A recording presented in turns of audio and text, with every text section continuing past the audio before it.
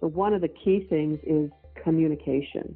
Leaders understand they have to communicate frequently with staff, with customers, suppliers, vendors. This is not the time to pull into the hole and close the door behind you and say, oh my God, I hope this passes quickly. You need to be telling people the good, the bad, and the ugly. They don't want to hear that there's a problem. We all know there's a problem. They want to know what's your plan to get out of this mess that we're in. My name is Mark Hans. I'm the Group Executive for Retail and Commercial Bank in Australia with ANZ. Today, my guest for the podcast is Dr. Jana Matthews. Jana is an international expert on entrepreneurial leadership and business growth. She is the Director of the Australian Centre for Business Growth at the University of South Australia and directs the ANZ Business Growth Program. Throughout her career, Jana has worked with hundreds of CEOs and leadership teams all around the world, as well as here in Australia in recent times. We've supported the Centre to deliver growth programs to a select set of our customers for the last 6 years, and it's clear that these programs have delivered outstanding outcomes. Welcome, Jana. It's great to have you here. Thanks, Mark. Jana, the COVID-19 pandemic has created tough times for small business and medium businesses and even large businesses. Many companies are seeing dramatic decline in sales, and some have had to cease operations completely. All this has had a massive impact on revenue, cash flow, and profitability. And not all the companies are going to be able to come out of this alive. That's a sad reality. But some business owners have been able to pivot and find new and creative ways to improve their cash position. Some have offered new products, some have changed their distribution models, others have even found new customers, and some are using digital far more effectively. What are some of the things business owners are doing to improve their cash flow during this time of uncertainty? Well, thanks, Mark. That's a critically important question. And I've been following a whole set of companies through this difficult time we're going through, checking in on them on a weekly basis to see what are they doing. So I have some real insights from the front line, so to speak. As you know, a company's financial position depends on a lot of things. It depends on decisions made about which product or which service to offer which customers, at which price, through which channels, and whether or not you've been able to figure out an efficient way to make and sell lots more of whatever it is you have to offer to customers. But I want to focus on cash flowing into the business at the moment. There are 3 ways that you can get more cash flowing into the company. One is increase the amount of revenue or turnover, collect what's owed to you faster, and control the speed with which the cash flows out. So let's talk about some of those. Increasing the amount of cash that comes into the company can be done by selling more or offering new products to your customers. You're finding new customers to sell what you already have. You could sometimes offer services in addition to products, and sometimes companies have been doing product service bundles. We'll sell you the car, and then we'll sell you upkeep for 5 years, that kind of product service. Others realize that they can get more cash flowing in if they increase the price a little bit. Others are doing a better job of targeting which customers really do want what we have to offer so we can get more efficient in the sales process. Then there's just simply improving your sales skills and your pitch. And then there's the closing sales faster. And one of the things we've noticed that some companies are used to their sales guys jumping on a plane, going somewhere. They're not used to picking up the phone, selling it by phone or by Zoom. And so if they aren't doing that, that leaves a great big opportunity for other companies to come in and fill the gap. And so some of the companies that are being really successful in getting more cash into the company are the ones that have steadily gone after customers using digital, and using Zoom and other face-to-face virtual opportunities to get in front of. And these people have more time now, and they are taking their calls, and they are placing orders, and they're getting customers that they never used to have. So that's tip 1. 2 is increase the speed with which cash comes into the company. So one of the things about accounts receivable is understanding when your customer is likely to pay. We've noticed that there's been a slowdown in the ability and the willingness of people to pay on time. And of course, the longer you can stretch out those payments, better off it is for you as a company. But that puts you in a little bit of a bind there in terms of increasing the speed with which you get the cash into the company. And that's why the bridge loans from ANZ and the lines of credit are so helpful. You can change your pricing policies. You can change when you get paid. Ask for payment on signing of contracts, not at the very end. Use progress payments. Use monthly payments or subscription, automatic renewals. There are a variety of ways that you can change the way you get paid. And sometimes that's industry related and sometimes it's not. A company had been used to dealing with one industry, assumed when they moved into another industry that the payment schedules were the same, and in fact they're radically different. The second industry paid a lot more upfront. All he had to do was ask for it, and that considerably helped his cash flow. And then you can, of course, control the flow of cash out of the companies, which is what I'm said people are starting to do. But there are other things that you can do as well, which is, again, what our companies are doing is looking at every single thing they're doing, all the touch points, all of the processes that they're using, and they're saying, what can we strip out? What is an unnecessary step? Do we really have to have 14 steps before we actually deliver the product, or can we collapse? Do we need these 3? Can we put those into 2 and become way more efficient, which drives down the price of the goods sold that you're producing that it gets sold? You can become more operationally efficient. Layout of the factory is different. The layout of the restaurant would be different. The way you serve people is different. You can reduce your administrative costs by putting in better systems. We ourselves are doing this at our center. We're making changes to Salesforce. We're looking at what we can do that makes it easier for our customers to enter their information online instead of coming in forms that somebody else then has to enter.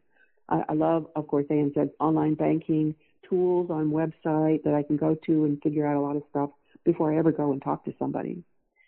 You can make sure that you have enforcement in terms of the authorization levels. There's certain levels about which you require 2 signatures or 3 signatures. So you make sure that somebody else is looking after those expenditures and that you have to justify to somebody why you want to buy that piece of machinery now, and you have to make the business case about how you think you're going to be able to expense it or which customers are likely to need that, so it doesn't sit in the storeroom with nobody using it for the last 3 months.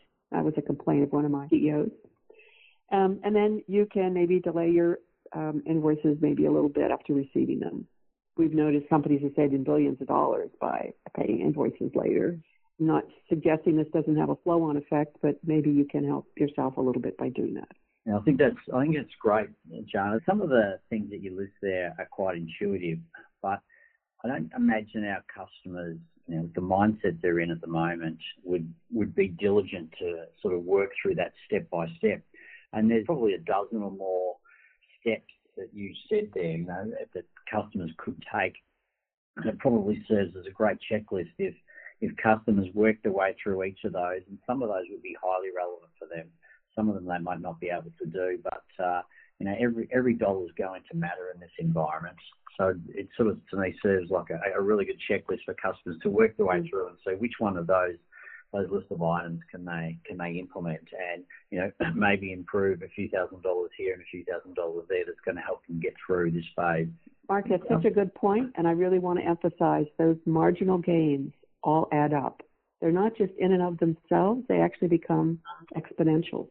So exactly right. Look for the small gains. It doesn't have to be the big hit. Yeah, and in some of the big hits, we're seeing ourselves as banks have allowed customers to defer payments for 6 months, both consumer and for business. And let's not forget that a lot of SMEs have mortgages and consumer facilities on the side, so they probably need to consider both their business and the consumer side. And then landlords have allowed businesses to defer rents in many cases, and then also JobKeeper payments. And they're probably the big expenses that a business has, with the financing, rent, and employees. So there's options available for each of those. But one thing that's important to remember is that they start again at some point. These are not forever holidays. That to get us through this phase, they're all geared around a 6-month program, if you like, thinking that at the end of 6 months, the economy will have returned to some sort of new normal, or it won't be what it was, but it will be some sort of new normal. What's your advice to companies that have got the option to defer those big repayments? Should they be taking those up? Well, that depends on the company and the strength of their balance sheet. One of the companies said it's having its best year ever, but it is all over. Whether or not there's likely to be some impact of COVID and when, and they're every week talking to the salespeople, and they're looking at the assembly line. They put an extra shift on. They're paying overhead. They're shipping as quickly as they can to build up their balance sheet in case there will be a recession. Other companies have gotten out product costing, and they're looking at all the products and identifying which ones actually don't have a large enough margin, and they're telling their salespeople, let's not sell those. And they're also looking at what can happen with JobKeeper and how long they are going to have to make these adjustments until they can get back to profitability again. And their goal is to come out profitable by the end of 6 months. So all the ones that we're working with, and of course I'm keeping a close tab on the ANZ companies, they're all focused on being profitable before the end of the 6 months. I think they all recognize they're going to have to pay back loans. It's going to be important to do that. In one of my other blogs, I suggested that this company's CEOs use this as real time to take a hard look at the business and say, do I really want to be doing this? Do I think we could come out the other end? Because if they can't, they shouldn't be borrowing more money. I think that's right. And there's a lot of business owners that have probably got more downtime than they've had for a long time. And it's probably a great opportunity to be thinking about the business, working on the business, and thinking what you want to look like when you come out the other side. Have you seen any customers that have taken advantage of this time, and even though it's sort of 6-7 weeks in, have you started to see any customers take advantage of this time to really rethink their business models? Every single one of them, Mark. Saddest day of my life was saying goodbye to 100 of my employees. The next day, the small core of us looked at how we're going to reinvent this business. They're forward focused.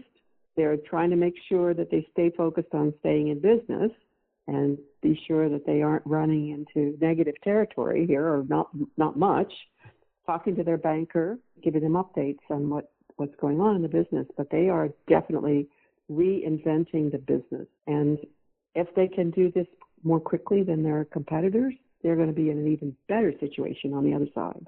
Then I've seen the success of a number of the customers that have been through your programs, and in terms of jobs created, markets opened, increased revenue, much more efficient operating models, having the right people run those businesses, and making sure that people that are involved in the business, even though they're family, often they're not the right person to be CEO, and they've got other skills that they bring to the table that they can make the most of. So, with that experience, what other advice do you have for business owners during the uncertain times? Well, I think there's certain things that you need to be and do. So one of the key things is communication. Leaders understand they have to communicate frequently with staff, with customers, suppliers, vendors. This is not the time to pull into the hole and close the door behind you and say, oh my God, I hope this passes quickly. You need to be telling people the good, the bad, and the ugly. They don't want to hear that there's a problem. We all know there's a problem. They want to know what's your plan to get out of this mess that we're in. So lay out the plan. Describe how you need them to help you get out of it. Paint the picture of what the future is going to look like. So set up regular meetings if you need to by Zoom or whatever to your dispersed team, and manage their time and effort. It's really easy to get distracted when they're working from home. And so one way we've managed that at our center is we have a weekly team meeting where everybody has to report out on what the overall goals are that they're responsible for having achieved and progress that they're making. And we have a Google spreadsheet that keeps us organized.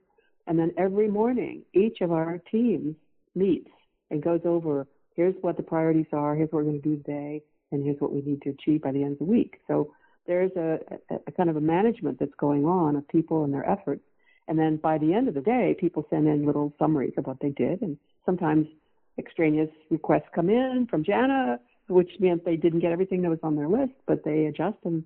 And so we have had amazing productivity out of our team, dispersed, haven't looked at each other in the eye for 3 weeks now, and it's pretty special. But communication is critical. Second is, of course, while all this is going on, you got to be kind and fair and give people a sort of a break. We have team meetings with people, feeding their babies and children walk in and out and dogs in and out of the room while we're having our team meetings or our everyday meetings. And so those are the kinds of things that I'm going like, okay, this has to happen given where we are and that people have child care issues. But if there's a performance issue, I still talk to people about that. And I continue to expect high performance. And if there are problems, we have conversations. What do you need to do to get better? And what do I need to do to support you to get better, and so forth. Third is, I say you are your biggest investor. You are investing your time and your money in this company. So you need to do like the strong-eyed dog does of the sheep, right? You need to look at everything that's going on. And this is, what do you need to start doing that you're not doing? What do you need to stop doing? And what do you need to keep doing? And what people need to stay on the bus and which people need to get off the bus? And so rethinking what your customers value, what they need, what they want, how you can deliver, how to strip out those excess steps and become more efficient and the sort of lean, mean fighting machine on the other side. Fourth is, I'm surprised at the people who have stopped selling and marketing. Bad thing to do right now. Good thing is if you get yourself out there and you pick up the phone, start talking to people, talk about your products, do more effective marketing, do social media, get stuff on LinkedIn, because with less competition and less noise, your ads will stand out. You will have opportunities that other people don't. And then the fifth thing is just this whole issue of managing yourself, Mark. Oh gosh, we're going through ups and downs, and loss of confidence and worried, and you can't show that to the employees of the fact that we're still waiting for some contracts that we've been told are coming through, haven't yet arrived. Just still continuing to believe they will. And I'm communicating positively about what's the future to our employees, and really trying to make it possible, as somebody once said to me, for ordinary people to do extraordinary things, because you need them to rebound, and they need you to have the confidence to stay with you to rebound. So those are maybe 5 little tips that I would think people would be helped by practicing those. It's great advice, and by nature, I find our small business customers fairly entrepreneurial, resilient, and optimistic by nature. So they're not the type of people that are generally going to be sitting at home and not taking control of the situation as best they can. I think that point around marketing, there are signs that some retail sales are not going to be down as much as we think they're going to be down, as much as we probably modelled. People have resorted online. Incomes are down, and I know it's very different for individuals, but incomes across the board are down about 7%. 7% decline doesn't necessarily result in a 30% decline in retail sales, for instance. So, the other thing I remind our people of is about 10% of our customers have sought help in terms of deferring mortgage payments. It's about 15% in our small business space. That's 85 to 90% of customers that still are confident in their ability to meet their commitments they have today and have a much more positive outlook on the future. The reality is, when things start to open up, some businesses are going to need to be on their feet and will benefit very quickly. So I think that advice around marketing, keeping your customers and staff informed, particularly your customers, that they need to be reminded that you're still in business, you're not going anywhere, and you still want to be serving those customers on the other side of this. I think that's really good advice. You're specific that the business growth program that you've been running for 6 years, all the indicators all the numbers just show what an outrageous success that has been to help businesses find a way to grow and get their businesses really set up for that. Do you want to touch a little bit about the actual program? Sure. I love this program. This is just the most exciting thing, when you can actually transform the way people run their business and the way they even think about business. So I really appreciate the opportunity to work with your customers. We can start with the macro, which is on your website, is anz.com/businessgrow, which is 50 pieces of content that you've licensed from us that the whole world can go to. Anybody, anywhere in the world can go and see some of the articles and the videos and the tools that we've made available. So that's the broadest offering that is part of this program. Second would be growth seminars that we have done 6 of those a year all around Australia, not only Sydney, Melbourne, Adelaide, and Brisbane. This is exciting because anybody can come to these who wants to learn more about growth. So this tends to be face-to-face. And we've had anywhere from 50 to 200 people come to these. And it's just a great opportunity for them to learn some very specific things about growth. They work through an action plan. They meet other people, sit at tables talking to other business owners. This year, we're going to experiment with doing one of these as a webcast because of the social distancing issues. But no question that people really enjoy coming together. And I get emails from people who tell me the things they're implementing that they learned at these seminars. Then we have the bankers nominate their customers for something called the assessment clinics. And those are 36 a year that get nominated for that. And then we do 6 assessment clinics with 6 CEOs at a time. And these clinics are really in-depth, intensive. There are things that we look at on your financials, your org chart, and a diagnostic that we've developed that you answer online. And when I look at all that, I have a pretty good sense of what's going on in your company before I go to the clinic. And then in the clinic, I'm delivering the content you need to know and customizing it depending on what your particular issues are.